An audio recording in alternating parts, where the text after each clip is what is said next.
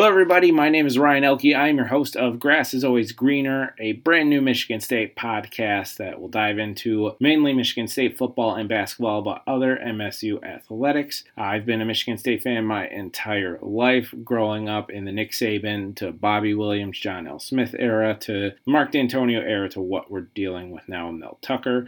And I've seen Tom Izzo win a national championship and have his plethora of Final Fours. So what I hope to bring to you is kind of a Festivus type show where we have the airing of grievances, whatever's going on, but also, since being a media member covering the two teams, I'll bring you what the coaches and players are saying after each game. So I'm just here to have some fun, talk MSU football and basketball. So you can always keep in touch on Twitter at AlwaysGreenMSU if you want to email some questions to me as well. Grass is always greener, MSU at gmail.com. So like, subscribe, download, do it all. Let's just have some fun. Go green.